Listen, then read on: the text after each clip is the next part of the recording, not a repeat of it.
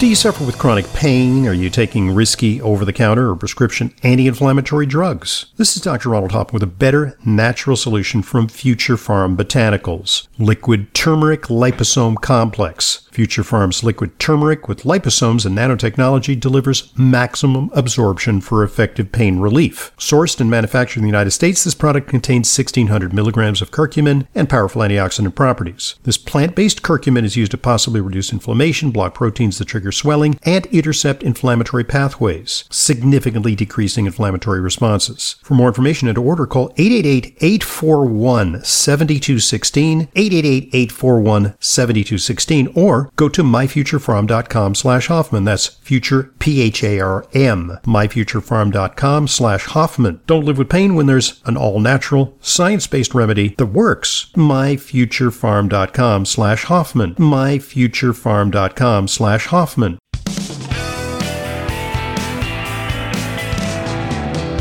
Welcome back to today's Intelligent Medicine Podcast. I'm your host, Dr. Ronald Hoffman.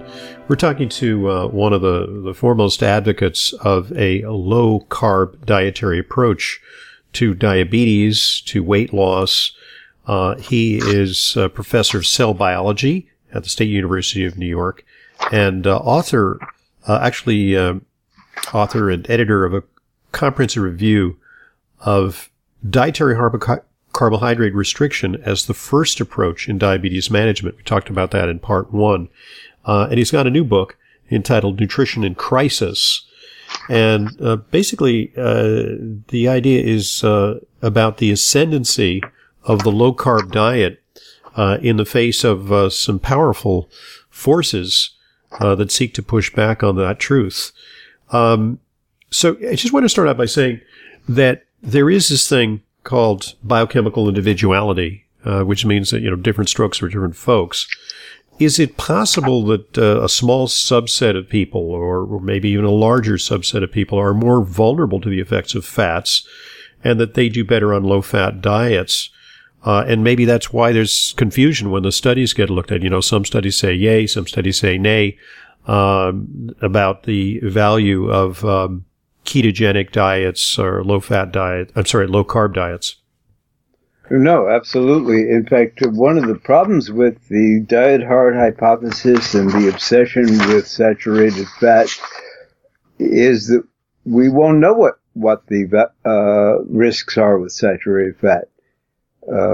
We can't say there are none. All we can say is that when they tried to show risk across the board, it wasn't there. But you're right. There wasn't a strong enough signal if you look at the 10,000 people, but maybe there's a subset of 300 people or 500 people who may be very vulnerable to those effects, but they get washed out in the noise. Yeah, I mean, let me say that in terms of your introduction, I'm not actually an advocate for anything. Okay. Fair enough. I think what we've shown is that your best approach in diabetes or metabolic syndrome is a low carbohydrate diet. If it doesn't work or you don't like it, or you can switch to something else.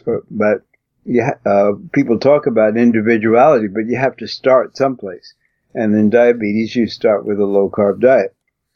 At the same time, I think there's nothing better for weight loss, but there's a million ways to lose weight, especially if you're young. And so that I think a low-carb diet is a good way to start, but everybody has their own thing. And we don't know what causes heart disease. We know things that may be relevant, but what we know is that there doesn't appear to be any risk to heart disease from doing a low-carb diet. And because of the importance of insulin in so many aspects, it's a reasonable place to start. So, yes, your answer is absolutely right. Individuals may respond in different ways, especially in heart disease where, we have a lot of confounders. Is there hope that in the future we may develop such a sophisticated science that using nutrigenomics, genetic profiling, and or metabolomics, we can sort of sort it out. We can say, well, look, you're a person who's going to do well on a very low fat diet, and alternatively, another person might do well on carb restriction. Is that something that you can envision based on, your understanding of biochemistry? Well, to a large extent, yeah. I think that will be the direction that we go. I don't. There is the problem with heart disease in particular that it may be sort of chaotic in the mathematical sense. The multifactorial and Yeah, the description that a butterfly flapping its wings on one continent will cause a tornado on another continent. Mm-hmm. So we do have that, but I think there is a lot of hope for that. The problem is far more complicated in cancer. Yeah. Let's focus on cancer, because tell us about your work on keto diets for cancer with Dr. Eugene Fine at my alma mater, Albert Einstein College of Medicine. That's where I went to med school. It's interesting that they're doing nutrition work on cancer. Dr. Fine is the PI on this project, which he did a pilot study on it's a small study, safety and feasibility study on 10 patients with advanced cancer. So the patients had to either have failed or refused chemotherapy to get into this study. So it was, as they call it, safety and feasibility. They did okay. And I always find that that's unfortunate when they sort of relegate to nutrition the very dregs of the cancer establishment, because it's like, okay, you failed everything, you're on your last legs, you're terminal. Okay, now let's try nutrition. I mean, but I guess that's for feasibility study. It's not necessarily for a study that's reasonable for a patient. There's no. One of the things about ketogenic diets for cancer, for any number of diseases, is that we get anecdotal studies that are very dramatic. And because they're anecdotal, you don't necessarily know where to go with them. But what they do tell you is that they're safe. And so there's no real risk in being on a ketogenic diet. In fact, the barrier to this is that we all misunderstood or didn't pay attention to ketogenic diets, because we, in medical school, they're generally taught as a side effect of ketoacidosis. Right. Untreated type 1 diabetes. Right. And those tend to be conflated as, ketogenic diet and ketosis versus ketoacidosis, which is a very dangerous, put patients in the ICU kind of situation. Yeah. But ketone bodies are regulated by insulin. If you have type 1 diabetes, you don't have insulin, and there's a feedback loop. Fatty acids break down, fat breaks down to fatty acids are converted to ketone bodies. Ketone bodies stimulate the release of insulin, which represses the breakdown of fat. So it's regulating its own synthesis.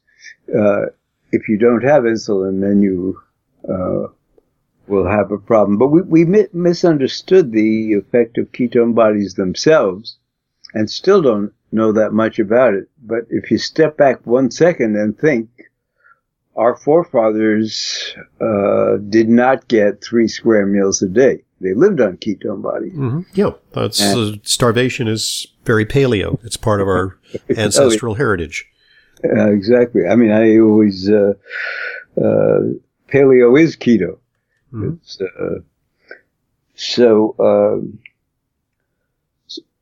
So that is the problem. We misunderstood that, all of us, and underestimated its importance.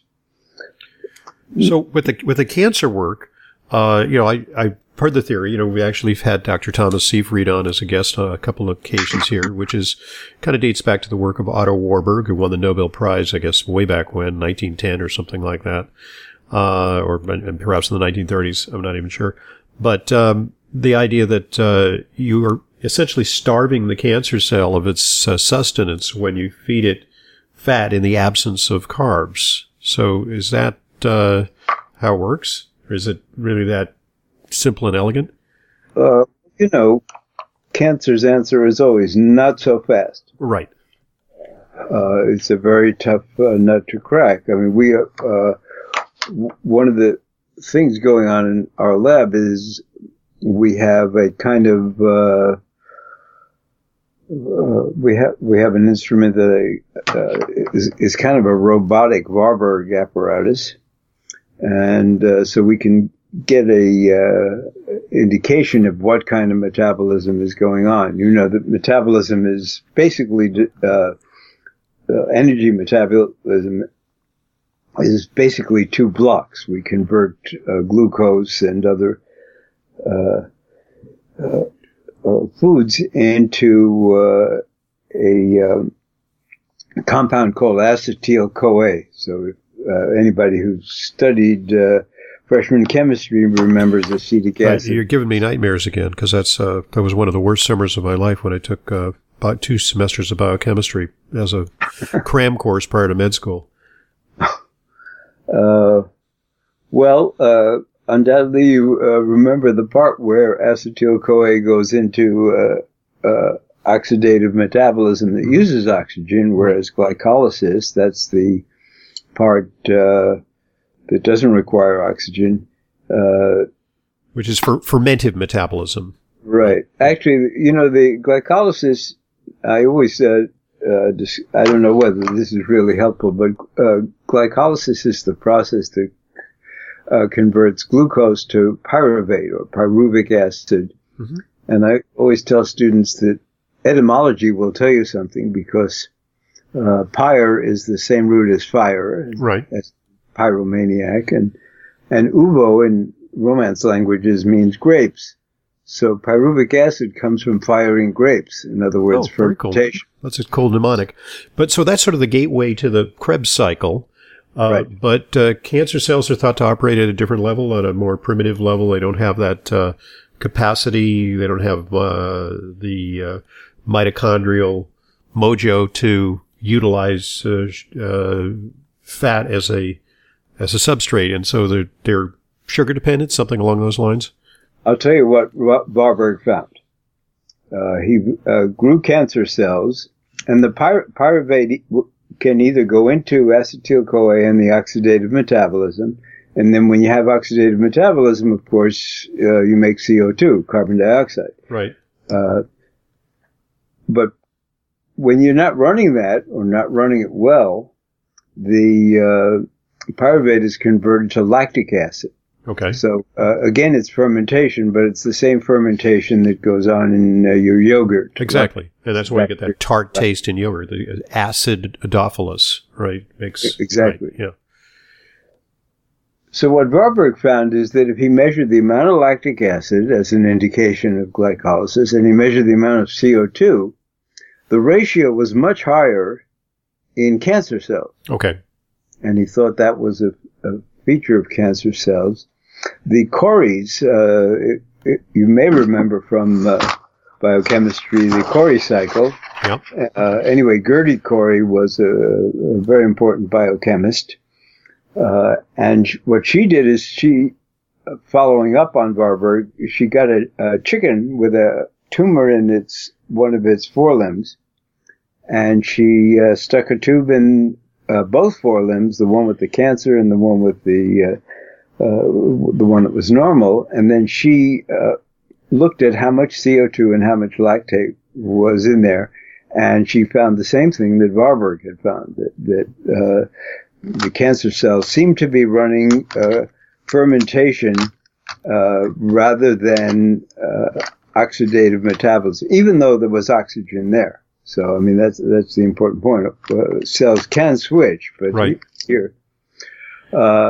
So I think that's come to be a renewed interest.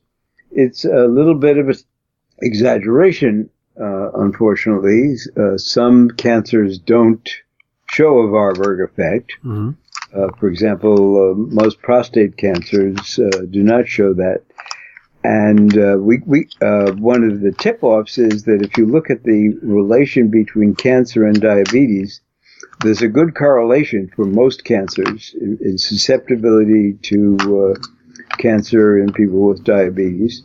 It's not true in prostate cancer. It even goes the other way. So right off, we expect that if we get anything out of ketogenic diets, that's not going to be the one that's going to work out.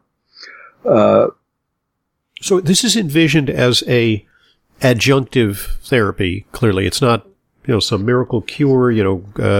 People with advanced metastatic cancer all go on a ketogenic diet. It's all going to, shrink and disappear. Although there may be some response, it's a way to attenuate the cancer, maybe so that it becomes more vulnerable to other more targeted therapies, perhaps. Well, that's one of the things we're working on in my lab, and Gene has just told me about studies he's done up at Einstein in rats. But I'll tell you about the tissue culture stuff that we're doing. We showed that several different cancers would be inhibited in their growth and their generation of ATP. ATP, is considered a kind of energy molecule. And that they were inhibited by acetoacetate, which is one of the ketone bodies. Now, lately we were studying some cytotoxic agents, agents that would really kill cancer, such as rapamycin and methotrexate. Methotrexate inhibits the folate cycle. Right, and the principle is that you need to run folate to make the base thymidine. If most people are familiar with the bases in DNA, A, T, C, and G, and T is to make T requires one of the folic acid derivatives. And they have many forms, but if you inhibit one of the reactions with methotrexate, then that slows DNA synthesis down. The problem is that maybe in some sense the problem with all cancers is that they're both extremely dangerous and extremely normal. So it's hard to get at them without hurting normal cells. So the problem in methotrexate therapy, or all the chemotherapy, is the side effects. Which collateral damage, yeah. And they can be drastic, So we asked the question, if patients on a ketogenic diet, could they do with less of these cytotoxic agents, thereby reducing side effects? And so what we have, now this is a tissue culture study, it's in a dish, and we found that we need much less rapamycin or much less methotrexate if we also put in acetoacetate. So acetoacetate does not kill the cells. It slows down their growth. They're in a more static state. But then much less of these cytotoxic agents will kill them. So that's encouraging. That actually suggests that there may be a role, if only ancillary, of very low-carb diets or ketogenic diets in support of cancer patients. It's just a question of, where it can be applied. Different cancers may have different characteristics. Even the same type of cancer at a different stage in its development in a different person may respond differently. So we need, I guess, ways to identify which cancers are most susceptible to this, because it is a bother. It's not, it's a big undertaking to go on a ketogenic diet. Exactly. And we don't even know sometimes in the same tissue whether it's the same cancer. Yeah, there's a lot of polygenetic cancers, multiple genetic sequences within even a single tumor. I just wanted to finish this by saying, you actually have been very active teaching in medical school. And one of the questions I had when I was learning biochemistry in medical school and physiology I found it very boring because it was very theoretical. We were just talking about pathways. And well, I was already interested in nutrition at the time, so I applied the biochemistry to problems of ordinary nutrition, proteins, carbohydrates, vitamins, minerals. That kind of invigorated it for me. So why do you think that hasn't taken hold in medical schools even now? There's very little nutrition teaching. I don't know the answer to those things. I think things move slowly. Part of it is that the curriculum in medical school is so extensive. And I mean, our students are so good.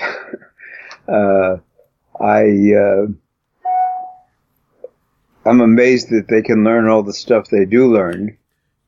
But we're feeding them like Strasbourg geese, all this information, and maybe 1% of the time is allocated to nutrition, which I think deserves primacy in training a physician.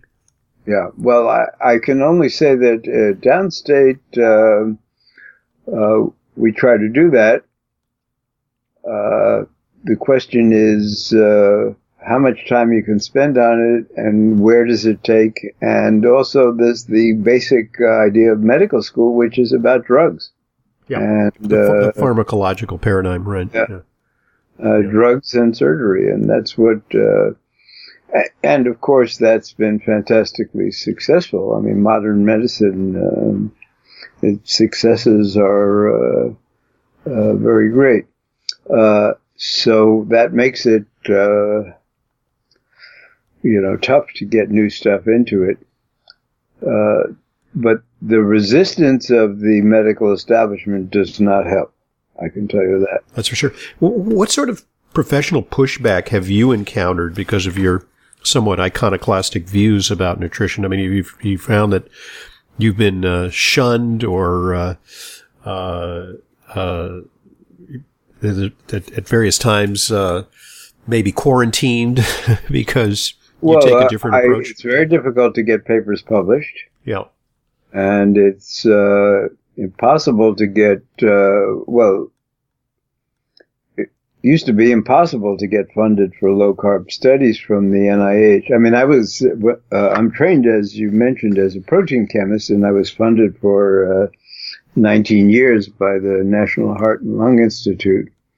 But the last time, they wouldn't fund our cancer study, and they wouldn't even give me $10K to run a conference on low-carb diet. So, wow.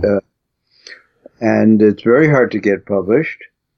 And, but now,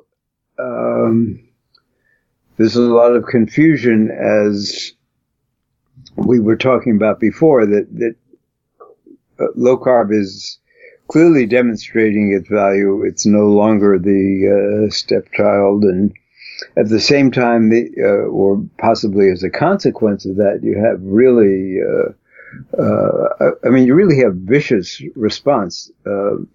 My book, the new chapter in my book describes the attack of the medical establishment on their own people, on doctors and health providers. And so it's really, can't say it's the discouraging part of what's a mixed bag. In terms of personal interactions, I may have a personality disorder anyway. I come from Brooklyn, so that makes you an automatic pariah, I think. Yeah, but it also puts you in a distinguished cadre of individuals, because folks who went to Brooklyn public schools back in the 50s and 60s, and went to came out of that culture.